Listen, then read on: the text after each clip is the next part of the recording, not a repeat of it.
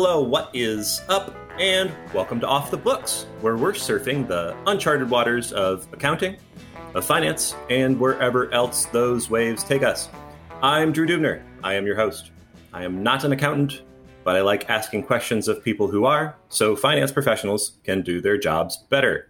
We've got a totally tubular show today with two fantastic stars. We've got Steve Soter and Ben Taylor. Steve, would you tell the fine folks at home who you are? Certainly. Thank you, Drew. Happy to be here. Steve Soter, accounting enthusiast, Diet Coke aficionado. I'm looking forward to debiting intelligence today as we dig into some crypto stuff. This is going to be a great conversation. Bueno. And Ben? Hi, I'm Ben Taylor, co-founder and CEO of SoftLedger. We're helping companies close their books on day one, and we delve into some accounting complexities, including crypto assets, which is what we're going to be talking about today. Absolutely, yeah. So in today's episode, we're going to take a quick dip into the world of cryptocurrency.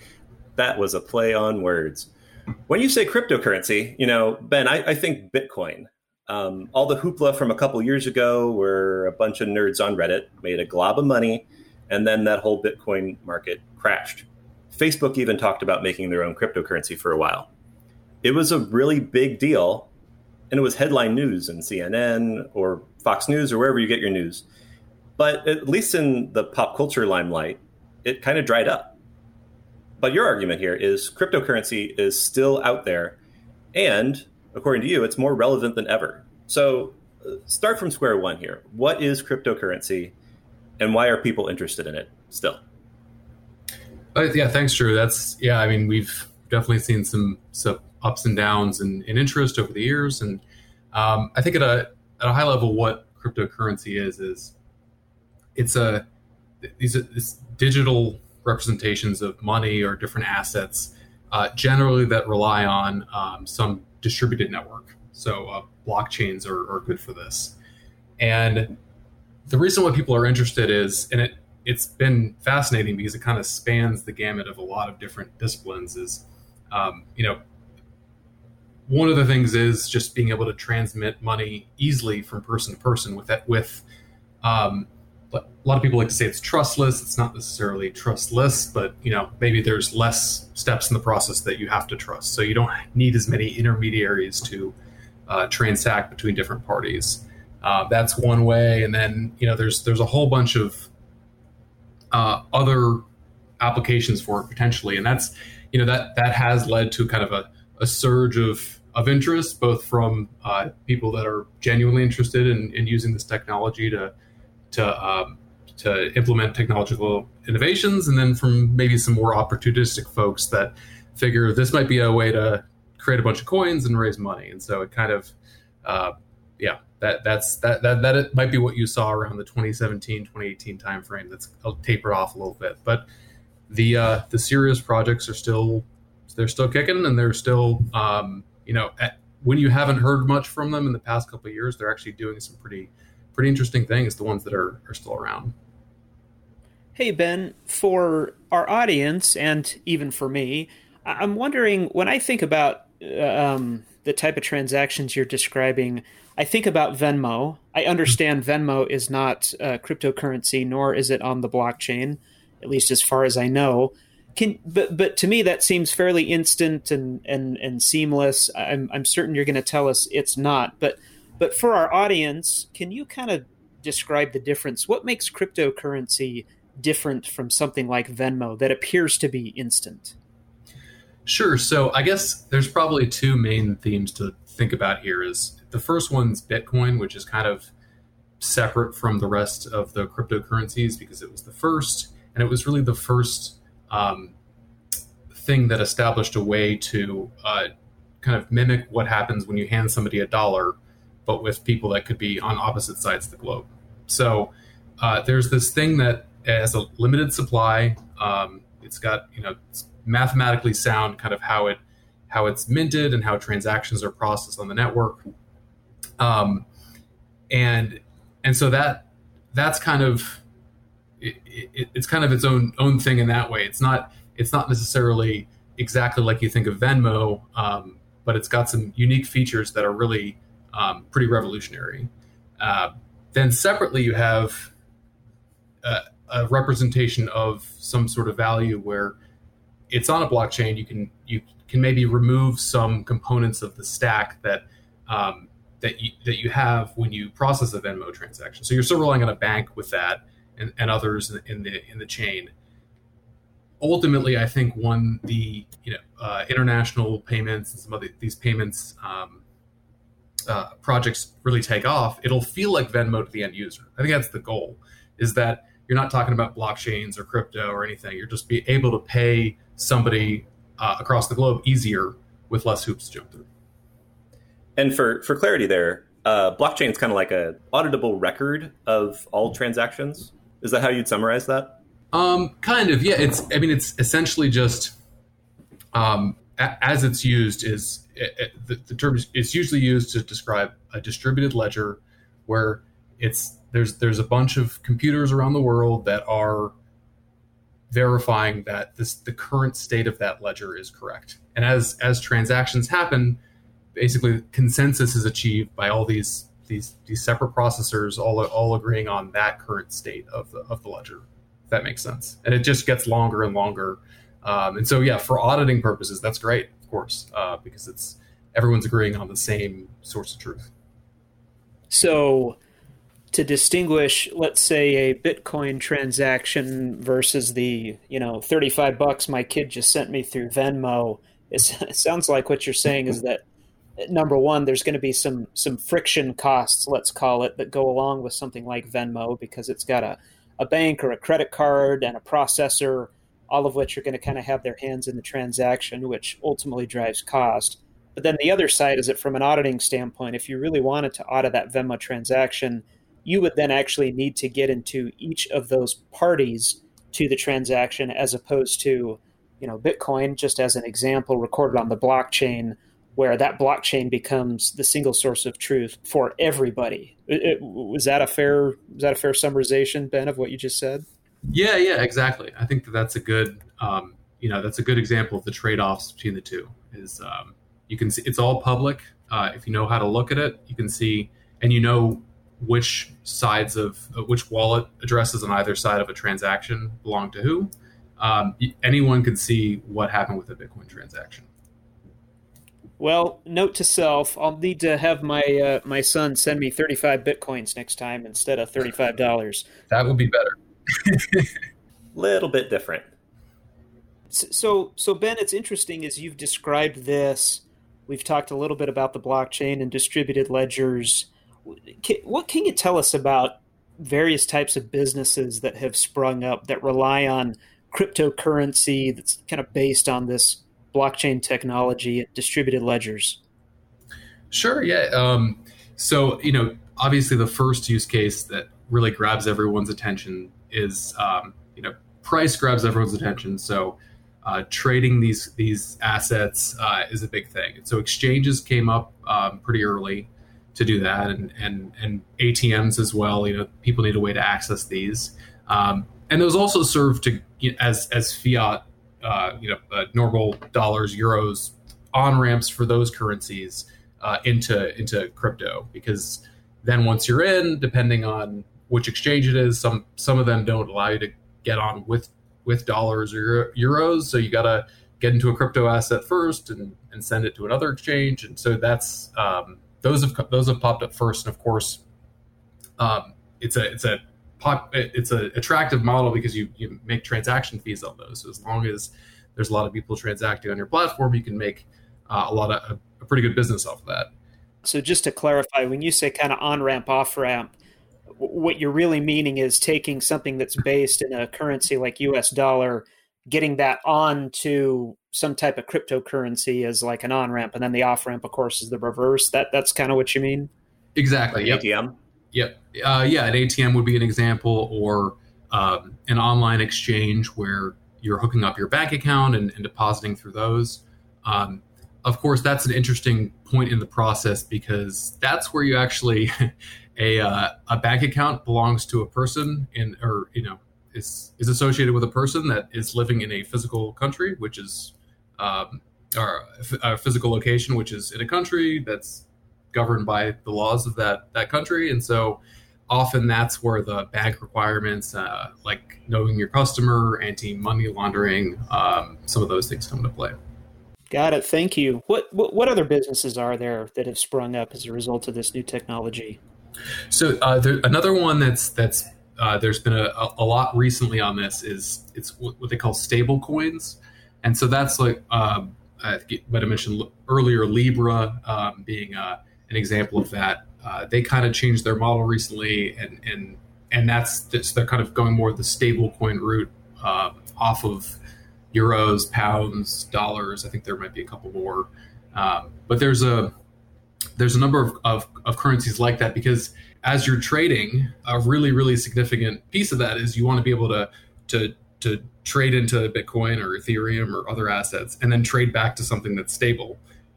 And so these coins are kind of created to mimic the underlying currency.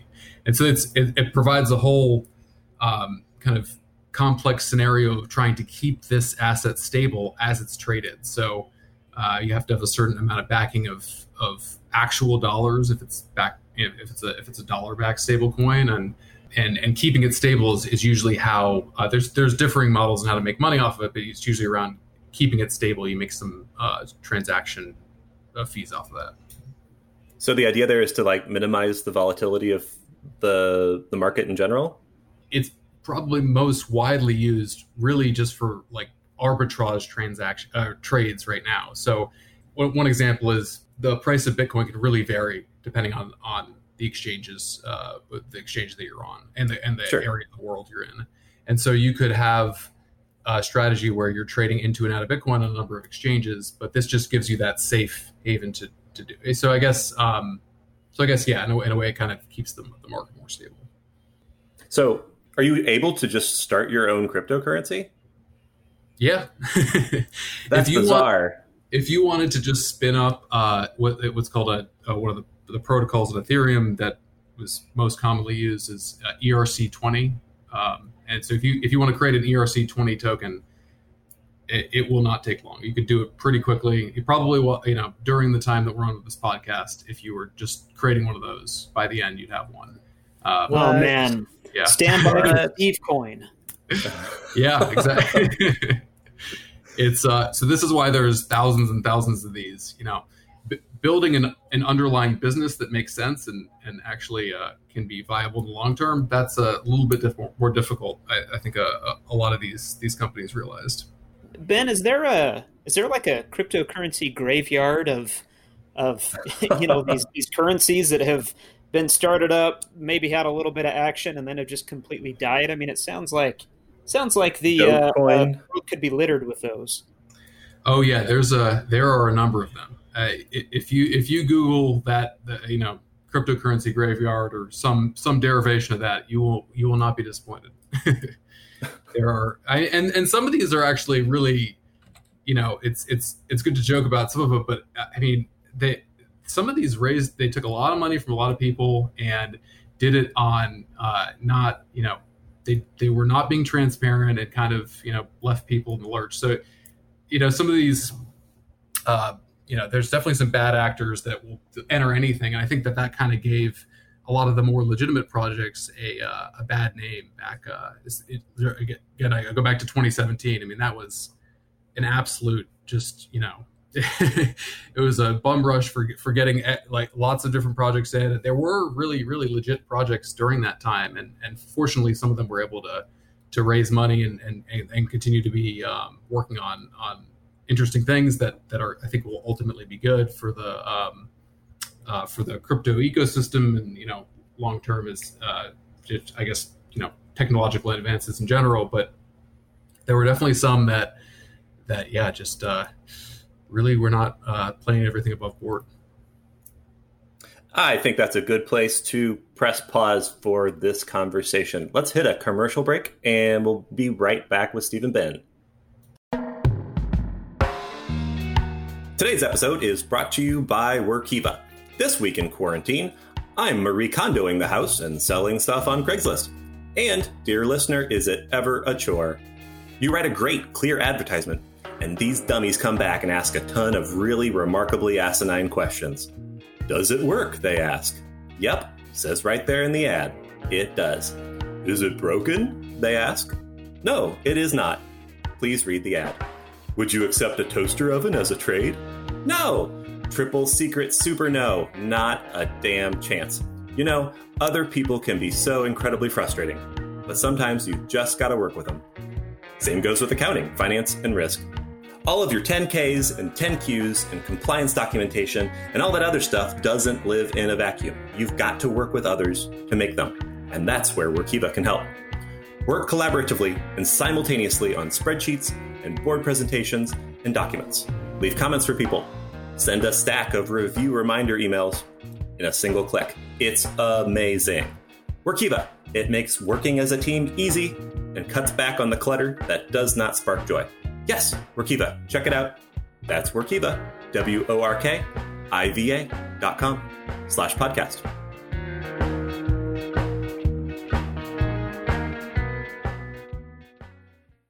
And welcome back. You know, over the break, Steve, you had a great question about lending. I'll let you ask that one. Sure.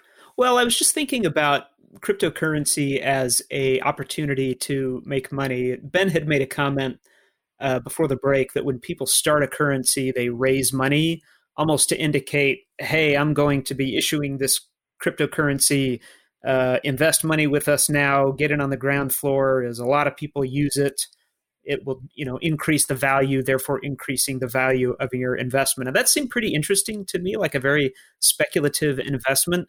And then it seems like that could get into other areas potentially where instead of investing in a new cryptocurrency startup, people could either be or could be lending money in cryptocurrency. I mean, Ben, I would just love to hear about those potential businesses that rely on this technology. Oh, yeah, for sure. There's been a number of companies doing lending and offering. Basically, if you have assets that are publicly verifiable on a blockchain, they're sitting in a wallet address. You can see how much somebody has. Then you can borrow money against those, and then because of that, there's an opportunity for companies to offer a percentage for keeping your crypto assets on their platform. And so you're getting something for that. Sometimes they're providing custody services for those, so you have a little bit more peace of mind and things like that. But there's through that there become these dynamics where you're kind of cutting banks out a little bit, and so you're maybe getting some of the margin that they would ordinarily be getting in that scenario. Ben, I'm just completely flabbergasted about how companies can account for this. Like, what does the accounting look like in a crypto-centric business? Who do they report to, even? Well, who they report to is a question. There's a lot of people in the mix. If you're moving money, then you run into a lot of the money transmission rules. If you've created a crypto asset and you're getting money in exchange for it, and your investors have the idea that this might go up and might be a good investment for them in value, then the SEC is probably going to be interested. And so that kind of depends. And how the accounting looks is often if you have a picture of a giant spreadsheet that's on fire, that probably captures it. It's kind of a jumble of of manual calculations, and it's really, really difficult to account for this stuff.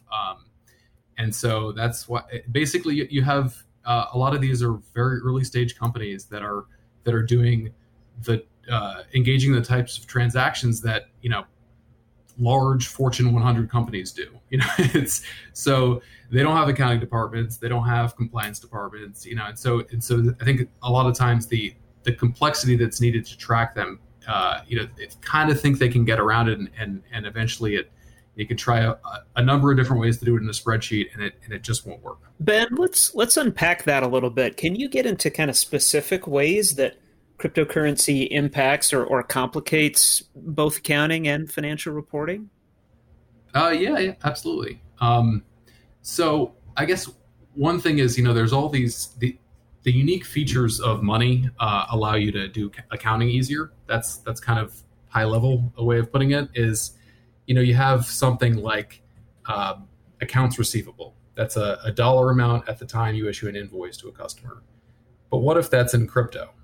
So it's, if and let's say you have to track crypto like you do stocks. Seems like that's going to be the case for most of these. Still not 100% clear though. But if you do, now you have this thing that's a balance as of a point in time that also has to be tracked with various cost layers, and it just it gets tricky. And then that's an example of just something that maybe could be treated as cash. Still unclear. Right now it seems like it would fall into other assets or tangible assets for most cases. But what if it's something where you issued your own coin, and that's actually, it should be equity or some type of debt, and then that is transacted with other parties, or you trade that for Bitcoin or whatever the case is. It starts to really get complicated when you have to track things at that level with the separate cost layers identified. Can you clarify that a little bit? Maybe I'm just completely dumb. Separate cost layers. So when you think about, like, if you're trading on Fidelity or E-Trade or something, you buy Apple stock at one price, you buy a little more at another price, and a little more at another price, and then a year later you go to sell some fraction of those, and you cross buckets. So you have one share at one price, and then another three at another price, and you sell two of them. So you've now crossed into two different layers there.